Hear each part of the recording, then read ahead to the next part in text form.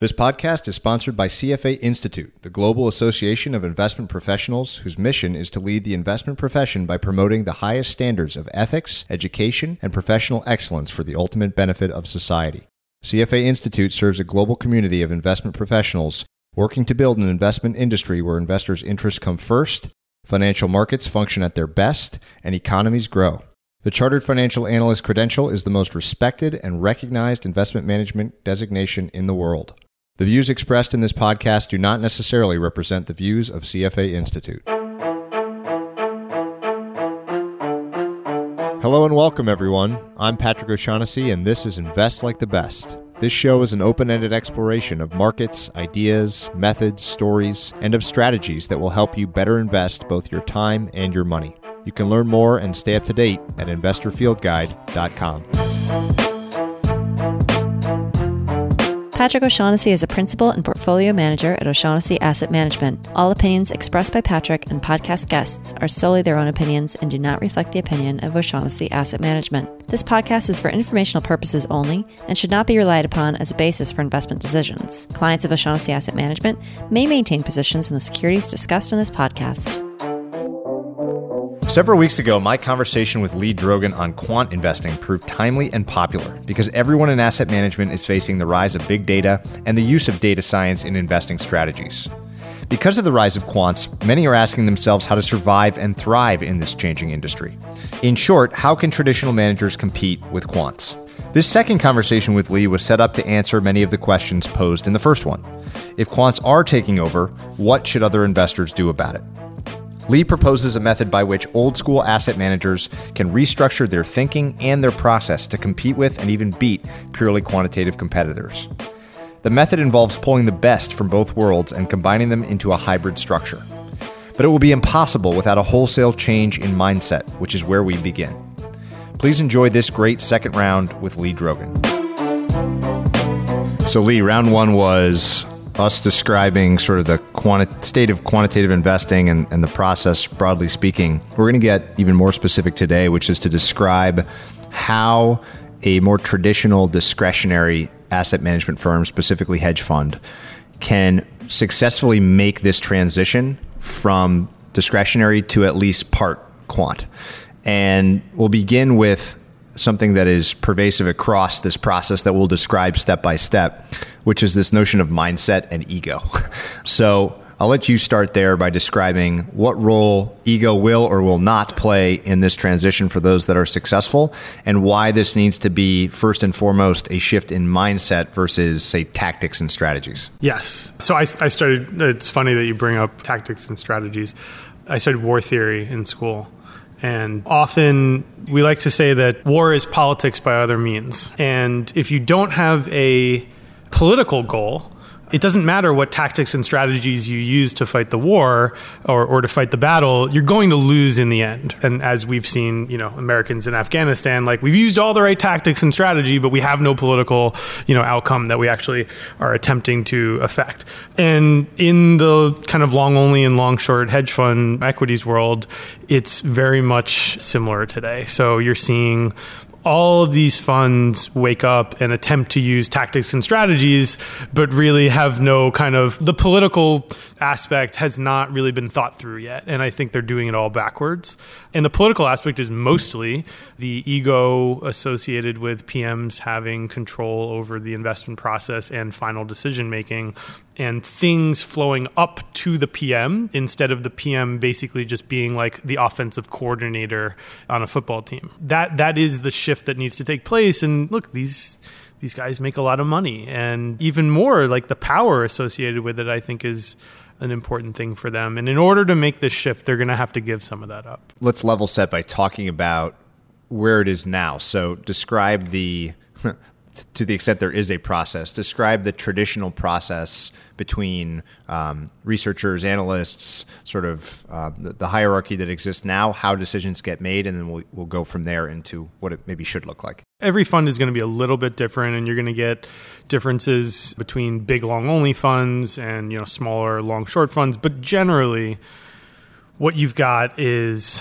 these analysts who will be given a sector or industry and they'll be told, go cover 40, 50 stocks. And you'll have a PM, maybe at, like, let's say our hypothetical firm, there's 15 analysts and there's, 3 or 4 PMs. The analyst will then come to the PM with an idea and say, I think this thing's worth X a year or two from now or whatever. And here's the big 10-page research report. Why? Please go read it. And then they'll have some kind of discussion. And maybe the PM will put it into action and maybe they won't. And there's this whole kind of politics process of getting your ideas implemented. And the issue is that a good analyst isn't necessarily a good politician within a firm. But these two things have been unfortunately combined. And so you get really good analysts with really good differentiated ideas that may be very accurate, but they just can't sell it. And then the PMs don't use it. And then it's very hard to judge the accuracy of the analysts and how good they are relative to how the PMs use it. And the whole system does not align itself towards understanding how good are we, when are we good, when are we bad, when should we listen to that person, when should we not listen to that person. A good analogy that you've used is this notion of PM as offensive coordinator versus PM as quarterback, so kind of calling versus making the plays. And that's going to be an important part of the discussion, which is how have PMs traditionally added value and how should they in the future, assuming they migrate to this more quantitative or man plus machine type model. So talk a little bit about that in the past, in the more, we'll call it the traditional model, where there's information flowing up to a PM. Again, we're speaking in generics, and there's obviously an exception to everything we're going to say. But talk about that process in terms of how they've added value, quote unquote, historically, whether it's diving deeper into the names or just having a nose for more top-down type stuff. Talk about kind of the flavor of the quarterback version of portfolio managers. Yeah, I mean, the quarterback version is they're basically deciding on everything from position sizing to market timing to risk management, and they're basically relying on the analyst to just give them kind of, the fundamental view and thesis. That puts a lot of different variables in the PM's hands, and they're juggling a zillion different things. And how could you possibly be good at all of those things? I think, while we're going to talk about, maybe some of the beginning processes of idea generation and stock selection, the one that I think is just even more egregious is the portfolio optimization part of it. Computers do this much better than humans, and God knows a human should not be deciding how to weight their portfolio. And just like the very stark example is you could be generating alpha but have negative returns because you're exposed to betas. And the PM be like, well, I've done everything right. Like, why is my portfolio not performing well? Well, it's because you should have optimized to not be exposed to certain betas, or if you wanted to be exposed to them, like the machine should be doing that for you. And so they're literally just juggling too much. They're having a macro view of the whole thing from the top down, and then they're literally overriding the best ideas on average from the individual analysts, because inherently an analyst's idea that is very differentiated should be controversial. And we know that in a study of venture investing, there's some really good funds like First Round Capital that have looked at the variables associated with making a good investment. And in many ways, when you look at like deep value investing in this same process, it's exactly the same. Union Square Ventures has also done a study internally of this kind of stuff, where they find that when they go into the partner meeting with an idea, what they want to see is a barbell of, I think that's an awesome idea, and you're freaking crazy. Like, why would we ever do that? They find that their worst investments are the ones where everybody is like, oh yeah, that makes total sense.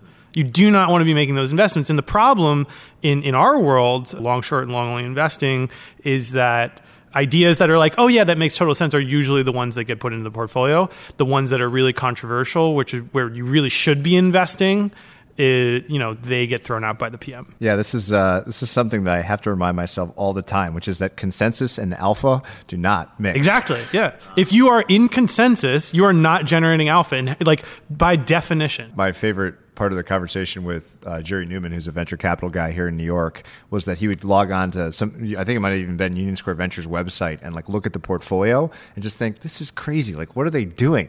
And you look at the fund's IRR and it's like 65% or something outrageous like that. Fred Wilson will say he knows he's made a great investment when other people call him up and say, why the hell did you do that? So talk a little bit about your recent experience where you sit in a very neat seat, which is you're not necessarily you're certainly not a competitor to your clients and the kind of hedge fund landscape, but you get an intimate kind of look into the structure of the firms with an eye towards helping them. So tell a couple stories about recent experiences where you're sitting with teams and sort of what you've seen and what they've been asking for. The last couple of years, as we've scaled out distributing the Estimize earnings estimate data to these long, short, and long-only funds, inherently, we sit at a really interesting part of their investment process of them judging their own estimates against ours, of them looking at ours as, certain signals to how stocks might perform. And I'll go into these funds and sit down, and maybe it'll be like the CIO and a PM and a couple of analysts and a technology guy and maybe another person or two. And I don't go in there to like rip their whole thing apart. It's not my job. I go in there to show them how they can use our stuff to make better decisions.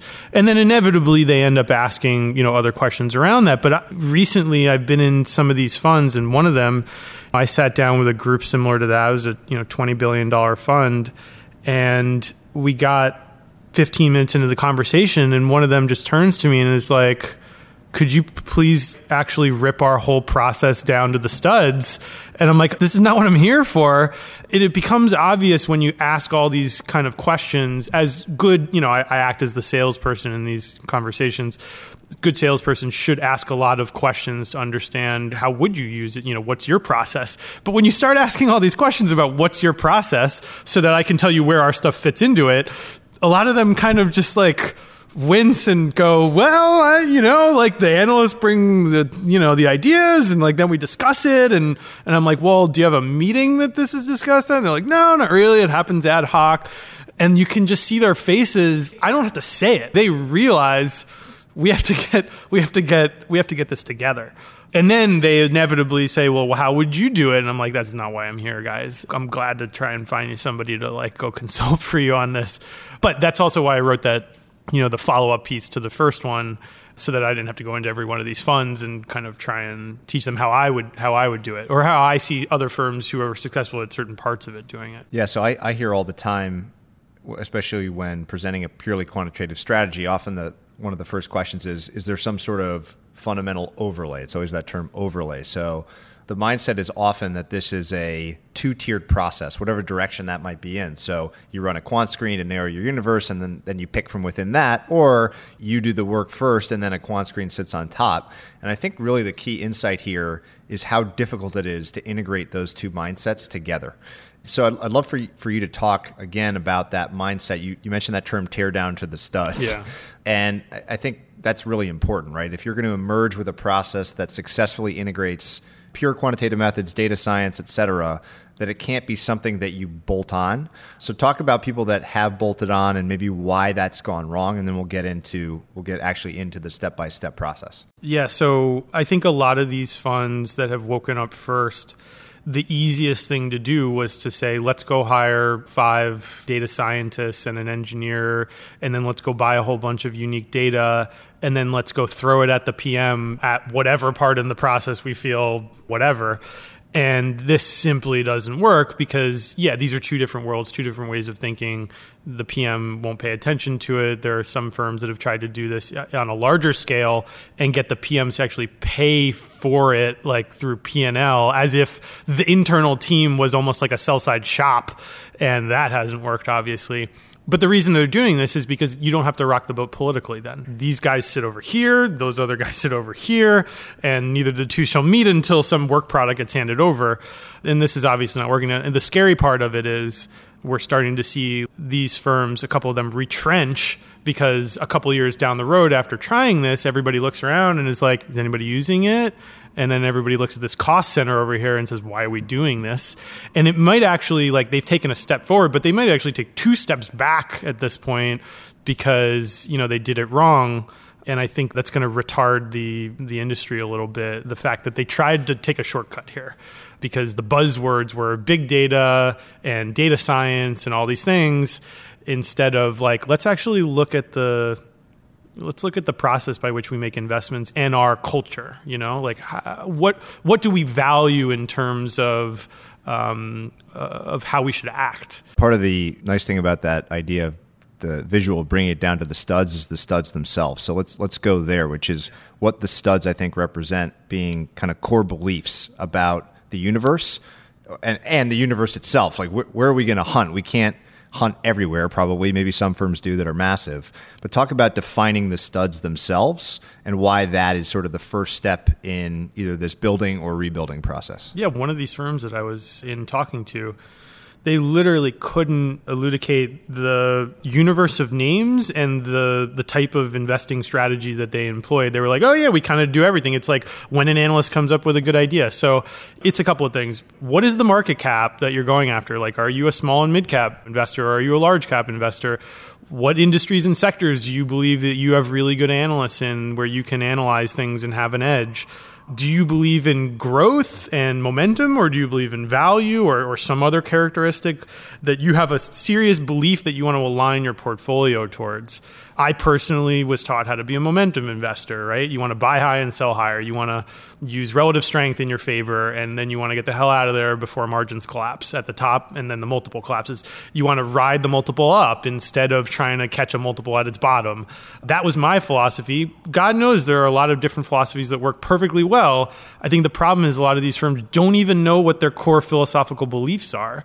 And you can't build the rest of the process without that, because the rest of the process is really, it's aligned to those things. If you believe in momentum and growth and relative strength and stuff like that, you're going to look at all sorts of different factors and variables and different universe of names than if you believe in value and all those other things. I've actually been going through this exercise myself, not just in investing, but just more broadly speaking, trying to come up with a set of core beliefs or guiding principles. And it's incredibly hard to do. To actually put pen on paper, which I think is the right way to do this, and codify core beliefs is really freaking hard.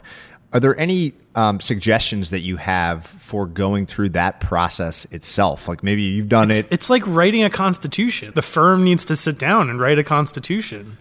And this is, we talk a lot historically about this idea of style drift and how managers across the board perform poorly when they drift from their stated style. Every firm should have a stated style. And we know that when you have a specific strategy and you try and take trades outside of that strategy, those trades are going to be your biggest losers, mostly because you don't know how to manage risk under those scenarios. And when you don't know how to manage risk, those are going to be the long tail of your bad returns. So assuming that people can sit down, identify a universe where they have strengths, identify some core idea of how markets work, or at least how they can operate. Yeah, how they can operate in a way that has some sort of edge. So then step 2 is, okay, ride that edge. So develop sort of a differentiated view versus the market, back to that consensus idea. So talk about that second step and what's important there. So this is where I think firms need to get much more systematized in how they run the process of having analysts come up with ideas. Historically, there's some software like Code Red and Tamale, and some of these have been bought by a FactSet or a Advent. And it's the system where the analysts will basically go in and put notes about things. And some funds like Citadel, even Point72, have kind of these internal estimate capture systems. Nobody really uses it because they're terrible pieces of software.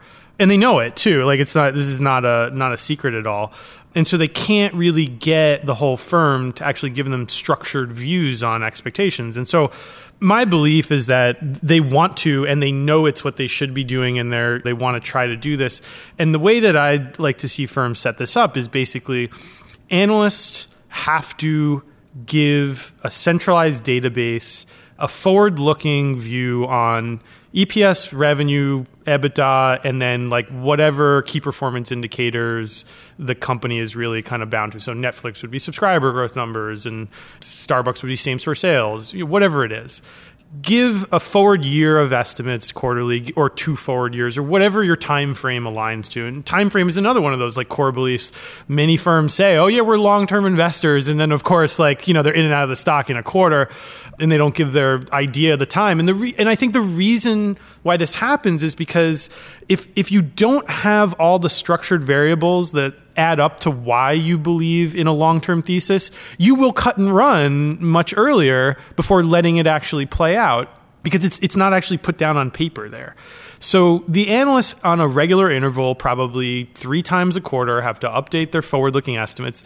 And then what they should be doing is, and this is my core kind of view on what fundamental investing is, you have some fundamental factor, let's say EPS. You have a forward 1-year EPS estimate. Let's say for Apple, it's, I don't know what it's, $4 or $5, whatever. Apple trades at 15 times earnings now. You believe that if you're right, it'll trade at 18 times earnings a year from now. You multiply that multiple by your forward-looking estimate. That's your price target. And so 3 times a quarter, the PMs are going to get an updated view on all of your stocks. Let's say you cover 30 or 40 names as an analyst. The PMs are going to know what is your forward 1-year price target? What is the market's forward 1-year price target, which is basically the consensus E times some terminal multiple that it's trading at now. And they're going to see where are the biggest deltas between your ideas and the market's consensus. And then once we have all of that data from all of our analysts, we can do a lot of different things with that. But the point is that instead of the analysts coming to the PM whenever they feel it's necessary, it's incumbent upon the PM to then run the process of taking all of the analyst structured ideas and dealing with them. And that will remove, hopefully, a lot of the politics involved in when the analyst actually shares an idea, because sometimes they get pissed off at the PM and they're like, well, I don't want to share my best ideas with you. I'm just going to save them in this Excel sheet over here on Google Docs so that when I go to another firm, I can say, well, these were all my real ideas, but my PM screwed it all up. You don't want that. And so in this way, you would have a centralized kind of database of these views. One of the key ideas here, which is just hard it's a mindset thing again, is this notion of structuring the unstructured, that a lot of this is gray area stuff and long reports, and it's not objective data points. You've talked a lot in the past about the power of just force ranking stuff. Just, it doesn't need to be, the magnitude may not matter, but at least get something on paper that you can track to be able to look back and evaluate performance, evaluate effectiveness, maybe change your own methods. I think that's really key. So let's assume that there's some way, and maybe this is a big assumption, which is that there's some efficient way of structuring the unstructured that's not just like an Excel spreadsheet, and maybe that someone out there listening can build a very lucrative software company absolutely if they do this for hedge funds. It's something like you take something like Tamale or Code Red, and it would have been nice to have them literally put in fields where you could say, okay, my field is corporate governance, and each time I go in there to update my whatever, I have to rate corporate governance for this company on a 1 to 10 scale. Well, if we collect that for several years, we can go back and say, was corporate governance, or my expectation of what corporate governance was that in any way correlated to volatility or earnings volatility or misses and beats or stock performance? And if we collect that on a set of maybe 10 different variables for each stock that the analysts, these kind of unstructured concepts, what's the probability that the company gets bought out this quarter, stuff like that. You just have so much more data to deal with, and that's the stuff you hand over to the quant. That's where the quant starts to really get involved. But you have to have this stuff structured. You can't just have, and I've seen funds try and take all of the unstructured text that their analysts were putting into Tamale and Code Red and stuff like this, and have their quants go through the semantic analysis of it, and it's you are trying so hard to do the wrong thing. You're putting so much effort into the wrong thing, and it's really funny. Just a point here, because it's something I've thought a lot about, and we're talking about systematizing things, and that systems in general are good in this sense. But a key point I think about systems is that simple systems are better than complex ones. It's the beauty and the elegance of a force ranking 1 through X versus price targets, let's say.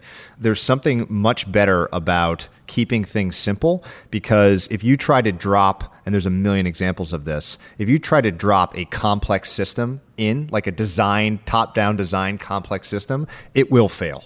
And we've seen this as pure quants a lot. It's why often equal weighting trumps everything else. It's why force ranking works so well. And it also makes it more accessible as you're trying to make this transition from kind of shoot from the hip stock picking to a more systematic process. It's more of a baby step, right? You're not being asked to input 1,000 things or have false precision is a big problem when you take a traditional mindset and try to make it quantified. I think false precision is incredibly dangerous. So I would highly recommend people think in terms of system, yes, but simple systems at the beginning trump complex ones.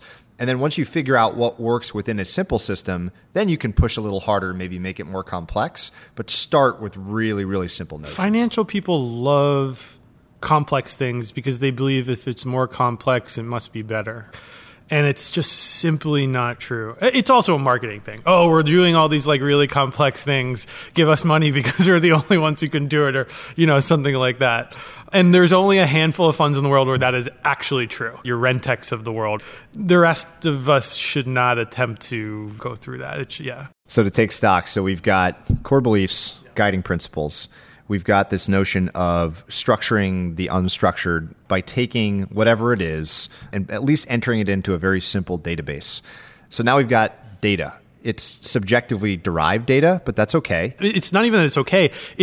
That is the core of generating alpha, is the subjective nature of your forward-looking expectations being differentiated from the rest of the world. So ideally, the process through which those subjective inputs are derived also itself is somewhat systematic or process-oriented. Should be, hopefully, yeah. You're looking at the same data each quarter, you're doing channel checks, you're talking to what customers, whatever, yeah. So now we've got data. So now we really start to get into our wheelhouse, which is actually building factor models. So talk about this crucial step, and this is really where, instead of hiring a quant team to come sit in their own office and occasionally serve up, a research report, this is where those skill sets become really interesting. So talk about building factor model. Yeah, so this is where the unique data comes in. This is where the quants get hired.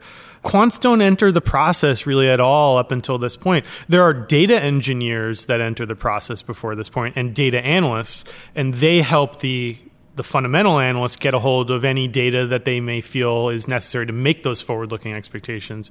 But on the other side, there should be a set of quants that basically work with the PMs to say, okay, what is it about this industry or this sector that we believe all of your names share? And so we know that in technology, which is a growth industry, that history surprise of, analyst estimates is a factor that is correlated to future momentum and outperformance in stocks. And so what the quants will do is they'll talk to the PM and they'll talk to the data analyst, and they will take a data set and they will create a factor model, which is basically a Z-score. We rank all the stocks in our sector. So let's say there's 300 of them. Just define what a Z-score is. Z-score is basically the relative ranking of, let's say one stock to the next based on some factor. So if we're talking about history surprise, if there's 10 stocks and 2 of them always miss and 2 of them always beat, the 2 that beat are going to get a 90 or 100 Z-score, and the 2 that always miss are going to get a negative 90 and negative 100 Z-score, and then it's a normal distribution. So, or it's not a normal distribution, but it's a normalized distribution. It's the number of standard deviations away from the mean that any company is. So if a company is, has a EPS growth rate of 50% and the average is 10 and the standard deviation is 20, it's 50 minus 10 divided by 20. Yeah, the point being we're trying to normalize a range of scores. So the quant is going to build a factor model that they can put into a system, and they're going to build not just one factor model, but maybe 10 of them. And the idea is that when the PM goes to look at all of their analyst expectations kind of sorted by the largest kind of outlier expectations, they're also going to be able to see what do the factor model scores say. And the idea here is that while the analyst's, long-term year or 2-year out expectation is going to be whatever it is, The factor models might give better insight into timing, position sizing, risk management. Should we actually invest in this name right now?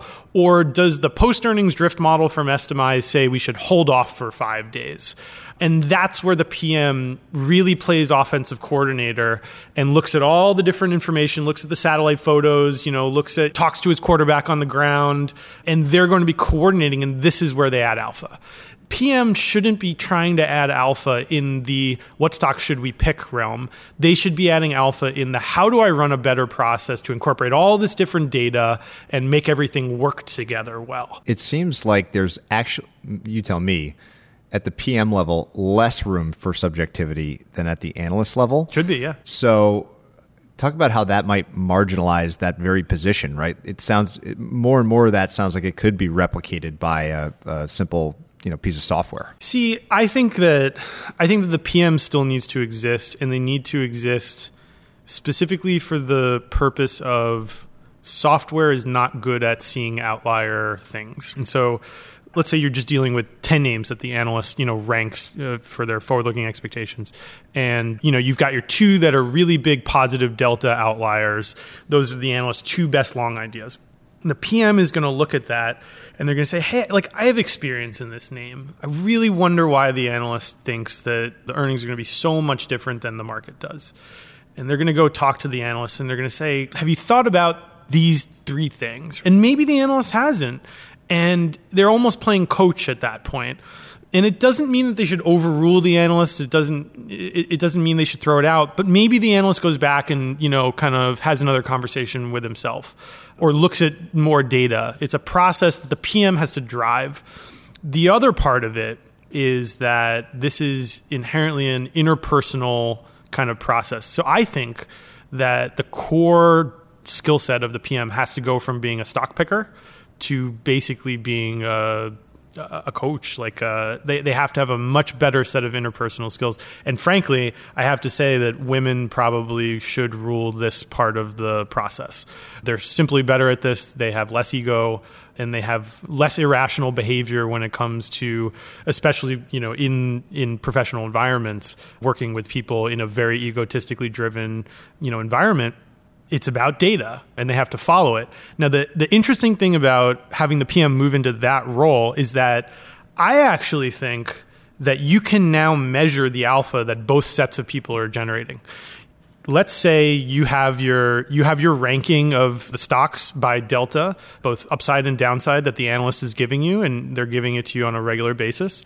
You could theoretically say, I'm going to create a virtual portfolio equally weighted of that analyst's top 5 long picks and top 5 short picks. And I can judge the alpha that the PM is creating by how much they deviated from those picks. And did they do better than the virtual portfolio or worse when the actual returns come out? If they did worse, fire the PM, right? Just go with the analyst model. And if the analysts are bad, fire the analyst, right? They're giving you bad inputs for the PM to deal with. Right now, you have no clue who's adding value in this process. The other cool thing there is that there's 2 layers of that, right? So assuming there's multiple analysts covering different lists of stocks, you can do it at the individual analyst level, so you can add value there as a PM, but then you can also be a risk allocator to which analyst. So you might be just equating or taking their exact picks, but if you give one twice as much money as the other, that could be a key role. So this is the other kind of quantitative aspect to the PM's role, which is if we have all of the analyst picks and forward-looking expectations, the fundamental view, the multiple view, all those other kind of unstructured variables that we've worked with, we can actually say this analyst has been really good at these types of stocks in these types of scenarios, and we can put really easy confidence intervals next to their picks on that dashboard so that when the PM looks at the fact that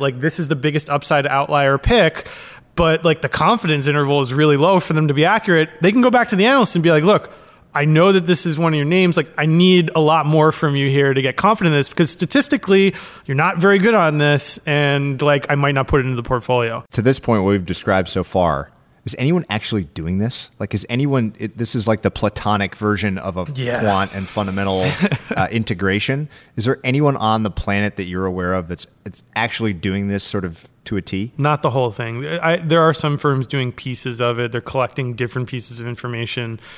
But I think, and this is really where I think somebody needs to build a piece of software, which we'll talk about in a second, to actually run the central nature of the process. So people have given software to the analysts to fill out expectations, a la Estimize in a structured way, Code Red and others in the unstructured way. People have built stuff like Omega Point, which will be the totally end of the process where it structures the portfolio once you've picked the stocks, like what should be weighted and underweighted and overweighted. But nobody's really built a piece of software, either internally or externally from these funds, that actually says, you're going to review this on a Monday meeting every week. Here's the names sorted high to low. Here's all the factor models, red light, green light, or the factor scores. Here's the confidence intervals of the analysts. How often have they been accurate when they have these views? I think you need a centralized piece of software to run that, or else it'll be too ad hoc, and the PM, like you let everybody go off in different directions. Something needs to be the center of that. I'll play devil's advocate a little bit here, and everyone will know that this obviously is not my view, but I'll ask the question anyway, which is, what are the, let's assume a firm does this.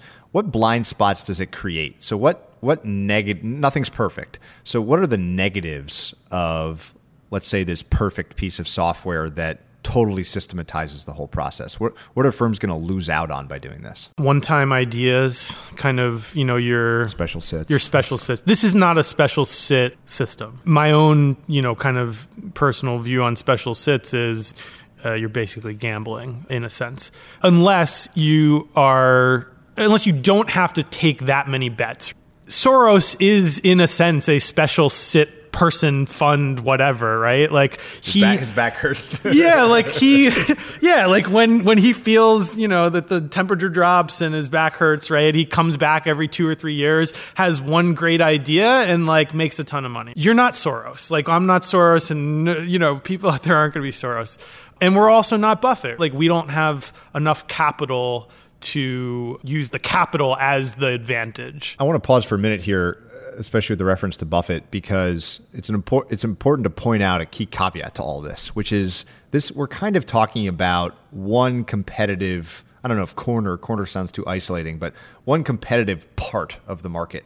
And time, you mentioned duration or investment horizon or whatever earlier, is a really key idea here, because a lot of this applies much more to, I would say, shorter and more structured periods. We're talking quarters, weeks to 2 years. That's right. 3 years. So if you are an investor or an allocator or anyone interested, where the differentiated view, back to that idea, is much more long term. And I would be very curious to hear what factors you think are relevant there. I've always wondered this. I've heard people say, corporate culture could be something. And that's where hopefully you would be able to develop some structured variables and factor models that would give you an idea of, what are those things? And they're going to be different from the weeks to months to a year or two ones, The ideas still apply, but maybe just less so. So something like culture is going to change a lot less frequently than an EPS estimate. Or a view on an industry as a whole, right? Right, exactly. I like iRobot here, not because I really love the company, but just because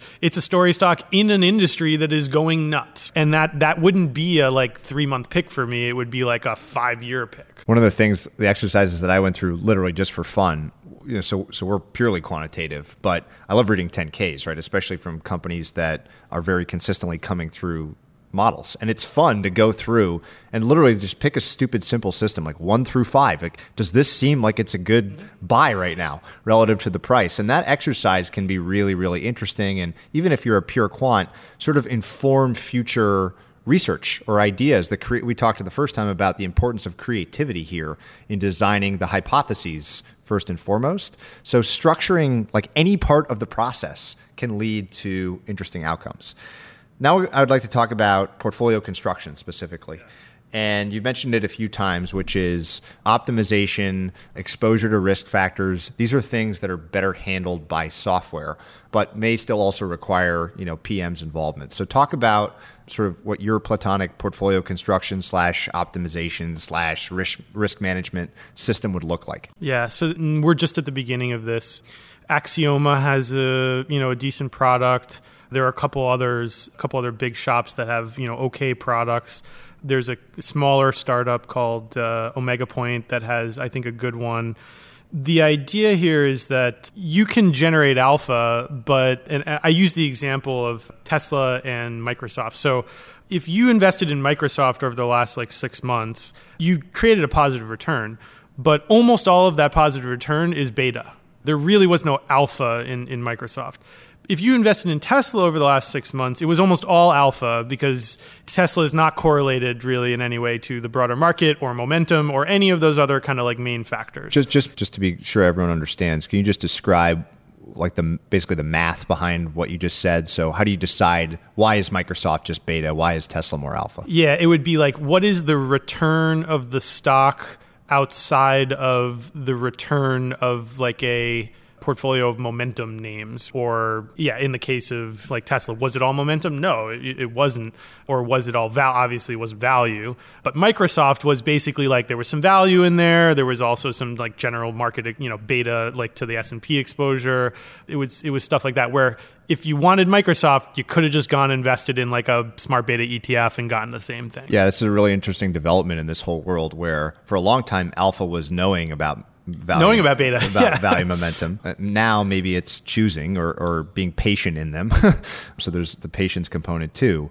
But what's interesting is that the appetite now is a lot for, certainly in the really specifically in the hedge fund space, pure idiosyncratic risk, which sounds bad, but really means something truly uncorrelated to what have become very cheap sources of market exposure. I don't have a complete disbelief in leveraging beta. I think there are times that the PM should have a bit of a macro view on where the market is. I remember, my mentor, David Geller, he certainly had an overarching, he would look at new highs, new lows. He would look at breadth as indicators of, directionality of the indice.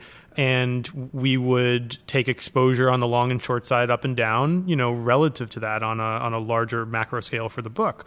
I think this is where PMs should focus more on the unstructured nature of decision making. Is that how exposed do we want to be at different times? Again, this is the alpha that they're adding. It's not the pure ideas, it's the construction. Most of the construction should be done by the machine at this point, these systems. And what the PM can do is look at the system and say, okay, the system has completely beta neutralized all of my positions. So my book is beta neutral. I'm just going to, generate alpha theoretically based on all the historical betas.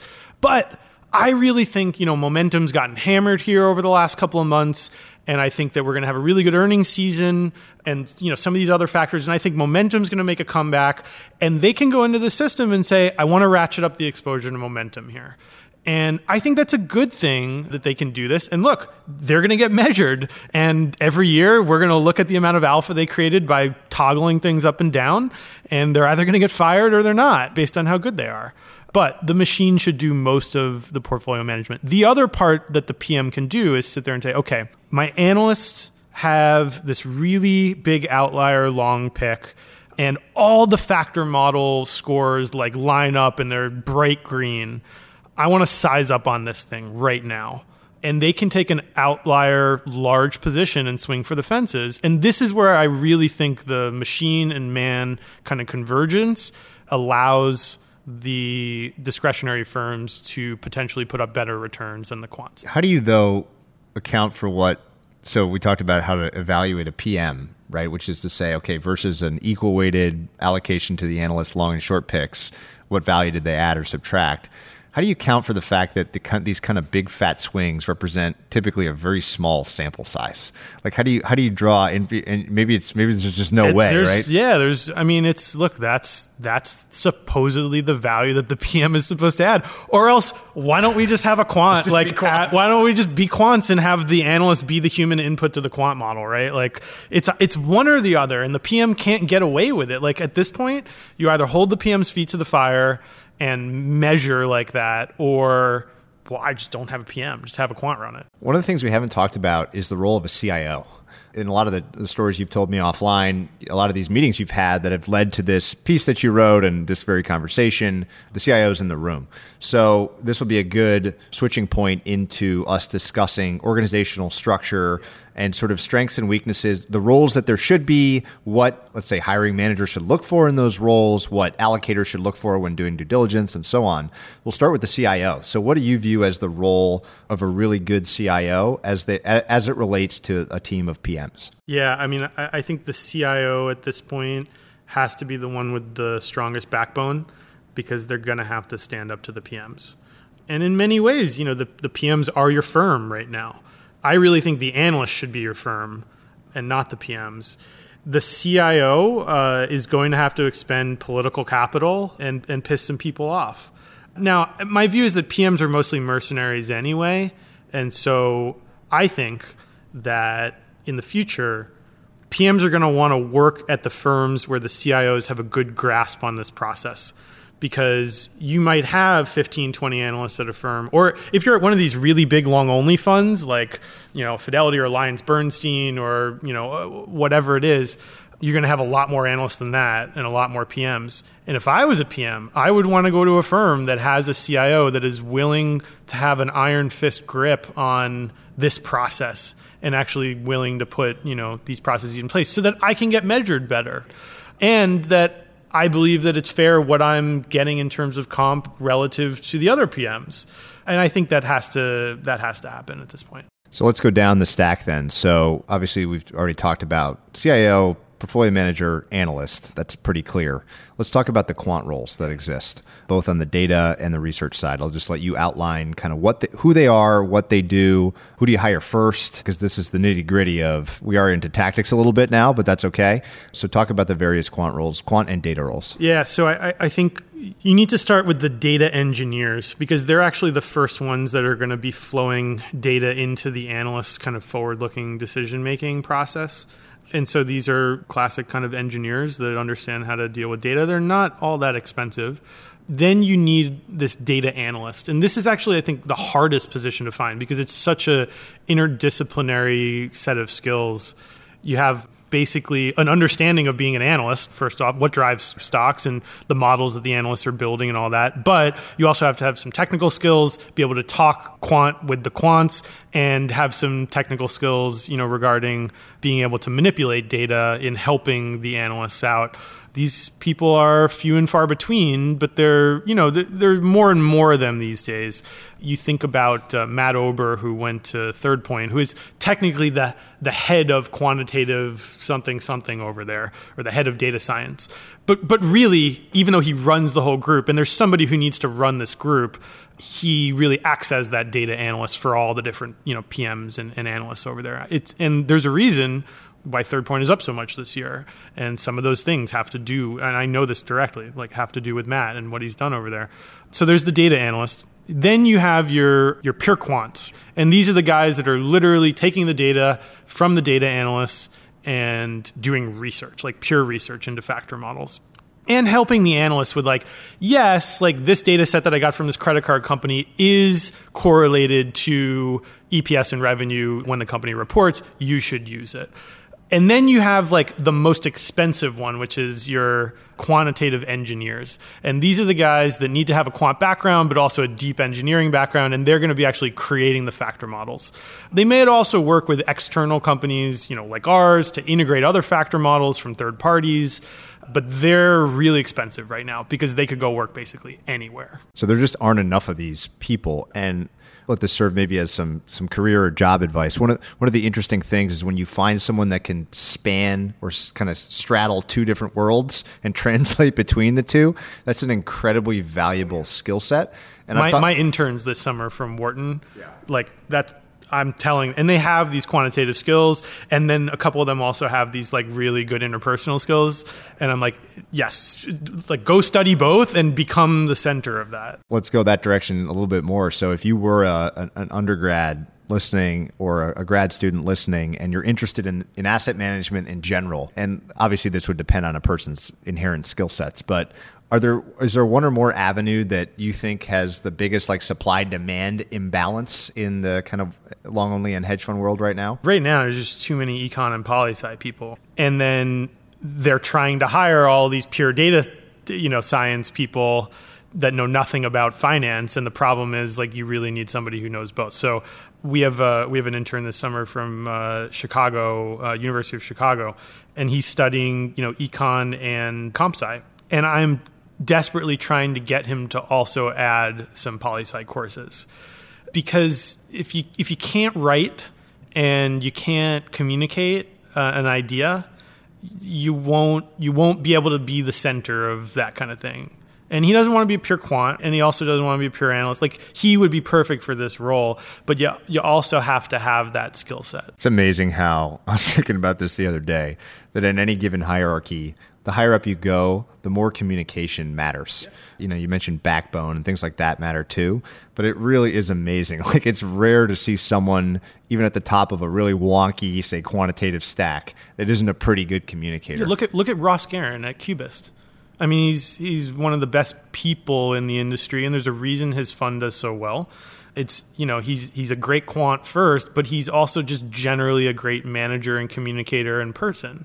And you're not going to find, especially on the discretionary side, firms work.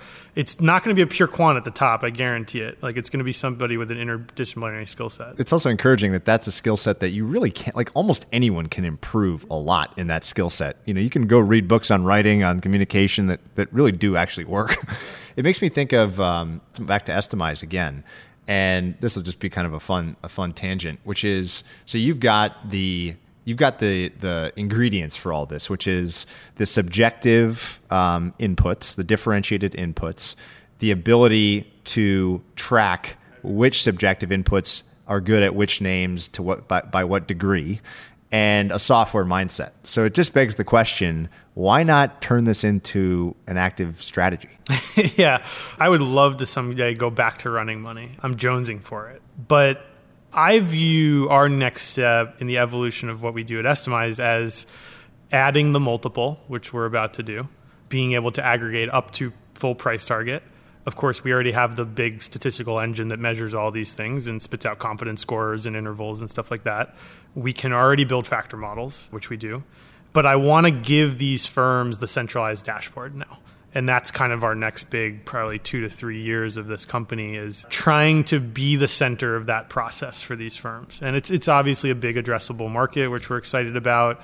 But more, I would really just intellectually, I want to see if I can help solve this problem. Because if you can help solve this problem, you're going to get two things. Like, some of these firms, and I really honestly think it's only 20 to 30% of them are going to survive the shift. But you're going to get a bunch of these people from the old firms creating new ones and starting fresh with a process.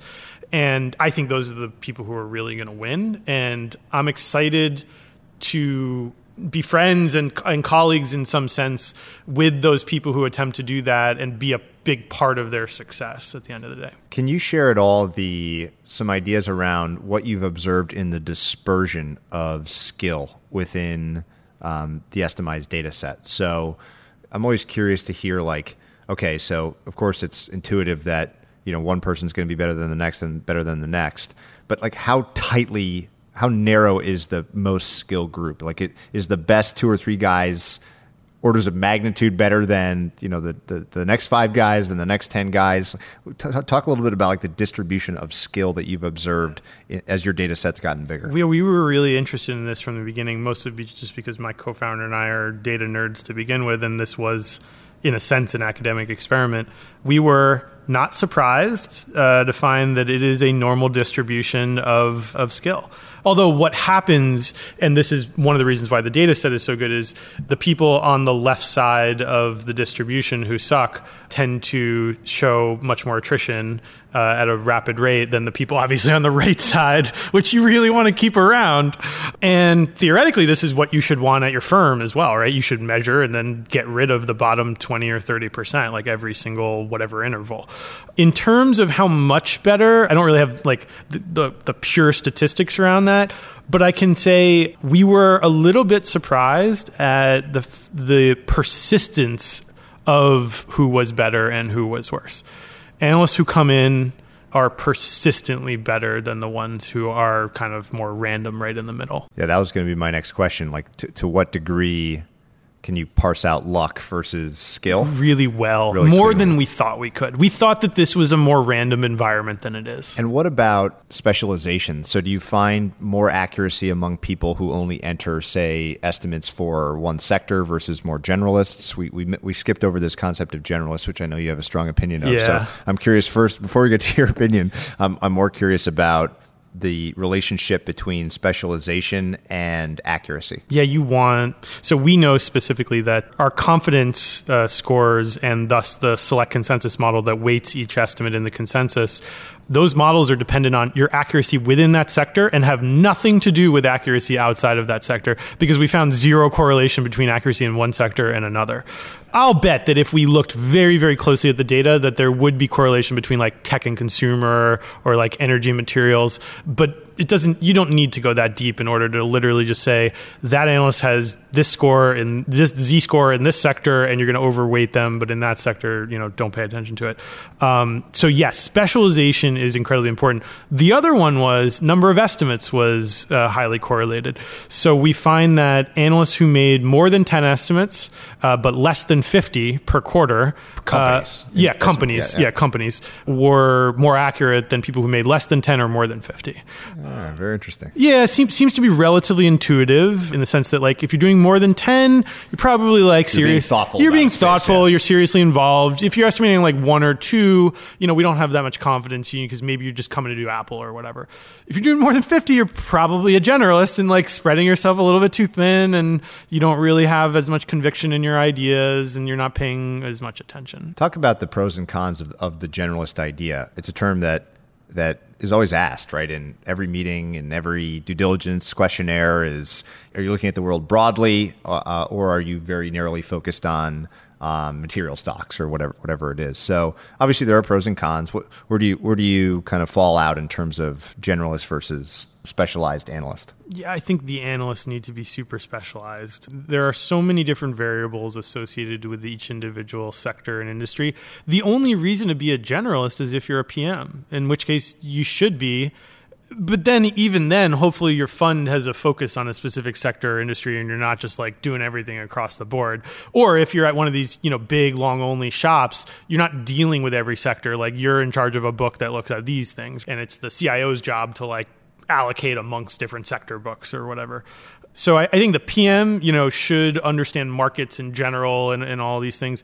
The analyst should come out of industry. And I've seen, the best analysts that I know in tech, some of these guys, if they're in enterprise tech, they worked in Silicon Valley. Like they know all the players. They have friends at these companies.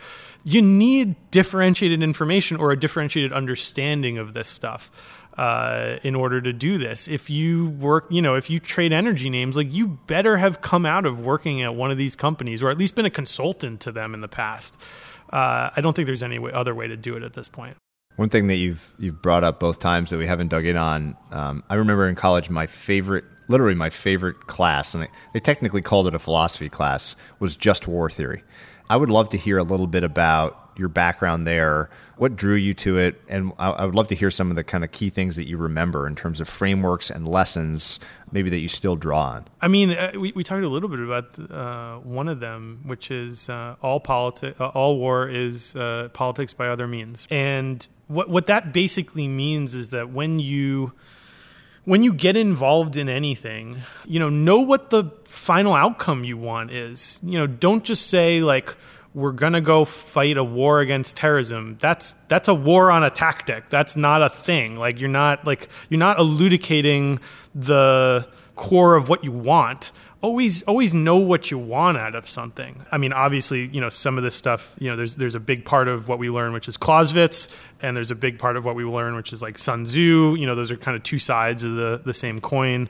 But the Sun Tzu stuff is more like, know you've won before you've gotten into something. Like when you go to make a bet, put all the odds in your favor and know that like you're making a sound bet there. Don't go to war and like guess at whether you're going to win. The thing that really drew me to the whole space was I was also studying behavioral economics at the time on the other side, so poli-sci and econ, and two kind of different specializations. And in behavioral economics, you learn that markets are incredibly irrational because humans are irrational. And we learned a very specific side of that irrationality and then how you can take advantage of it. On the war theory side, you learn how people behave in that realm. And I love stories about people and generals and decisions that they make. I named my two cats Hannibal and Alexander after Hannibal of Carthage and Alexander the Great. And it's not like I'm really not a blood and gore kind of person at all. It's more the strategy associated with. They were innovators. Like, these guys were innovators in understanding the tools that they had and the outcome that they wanted, and how to get from one to the other. Can you describe maybe a story or something specific for what their innovation was? Oh man, I mean, Hannibal of Carthage, there's a famous, and I'm going to forget the name of the battle, but there's a famous battle where he basically outflanks the other army and comes up with basically one of the core tactical moves of kind of ground-based, hand-to-hand, man-on-man combat, and it gets copied by generals for another, 1,000 years. This is Battle of Cannae. That rings a bell. I'm like forgetting my exact history here, and he wins an improbable battle with this strategy.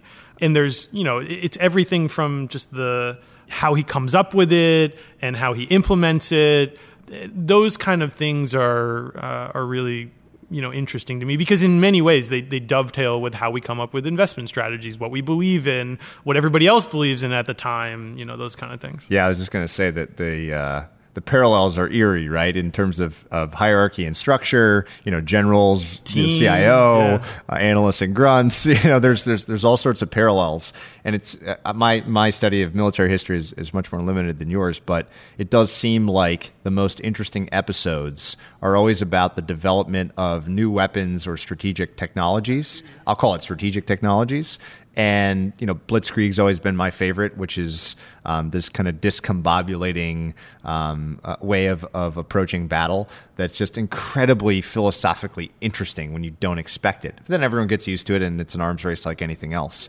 It seems like a great field of study. It's good inspiration for me to go back. There's another one for today specifically I think is really important parallel, which is in the military, unfortunately, and we've suffered from this in the past as well in the U.S., we tend to elevate generals and colonels, through the ranks because they've won a great battle or they had a big outlier event. Performance chasing. It is directly performance chasing, right? And so what'll happen is the general will make a big outlier decision, and he shouldn't have, based on all of the odds and the facts, but instead of the 3/4 of the time when he would have lost that bet, he wins the bet, and we end up elevating him in the ranks because of that. Because, well, you can't not promote the dude who just won this great victory. And there are some people, and we know, just by statistics, there will be some people that flip heads, 5 times in a row, where it was complete luck, and they did the wrong thing but got the good outcome, and they end up becoming a 3-star general, and now they're making a bad decision the next time. This happens all the time. And this happens all the time in finance as well.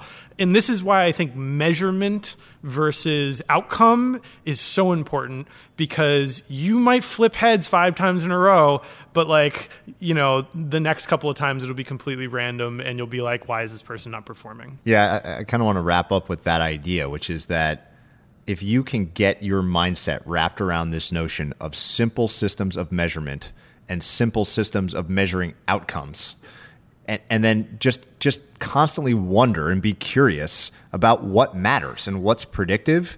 First of all, there's a couple key things here. First of all, you're going to be surprised often by what matters and what doesn't. But second, you kind of need to work hard at the beginning to get yourself in the mindset of this. I use this app every day it's called Way of Life. It's just a bunch of checklist stuff. And the last thing on the checklist is basically well-being, yes or no. Do I feel a high sense of well-being, yes or no? And then you can go, so I've got almost 2 years of data now on this thing, and you can go was correlated to my well-being, and see which of these variables is most correlated with my binary yes or no well-being. And it turned out that it was sleep, like something incredibly simple. And I tracked all this other stuff, did I do this, did I do that, all this complicated stuff, and stupid, dumb, like, did I get a good night's sleep was the most correlated to well-being. I'm not surprised. But had I been designing, some life change ahead of time, sleep would not have been the thing that I focused really hard on getting better sleep. But now that's what I'm thinking about because I did one of these simple systems. And it just seems like, your message and we'll make sure, I think this might be released simultaneously with this new piece of yours. The piece itself covers some of what we've talked about, but really gets into some deep detail about what asset managers, portfolio managers, et cetera, should be doing. So we'll post that, and I encourage everyone to check it out. Thanks, man. Absolutely. Hey everyone, Patrick here again. To find more episodes of Invest Like the Best, go to investorfieldguide.com/podcast. If you're a book lover, you can also sign up for my book club at investorfieldguide.com/book club. After you sign up, you'll receive a full investor curriculum right away, and then 3 to 4 suggestions of new books every month. You can also follow me on Twitter at Patrick_Oshag, OSHAG. If you enjoy the show, please leave a quick review for us on iTunes, which will help more people discover Invest Like the Best. Thanks so much for listening.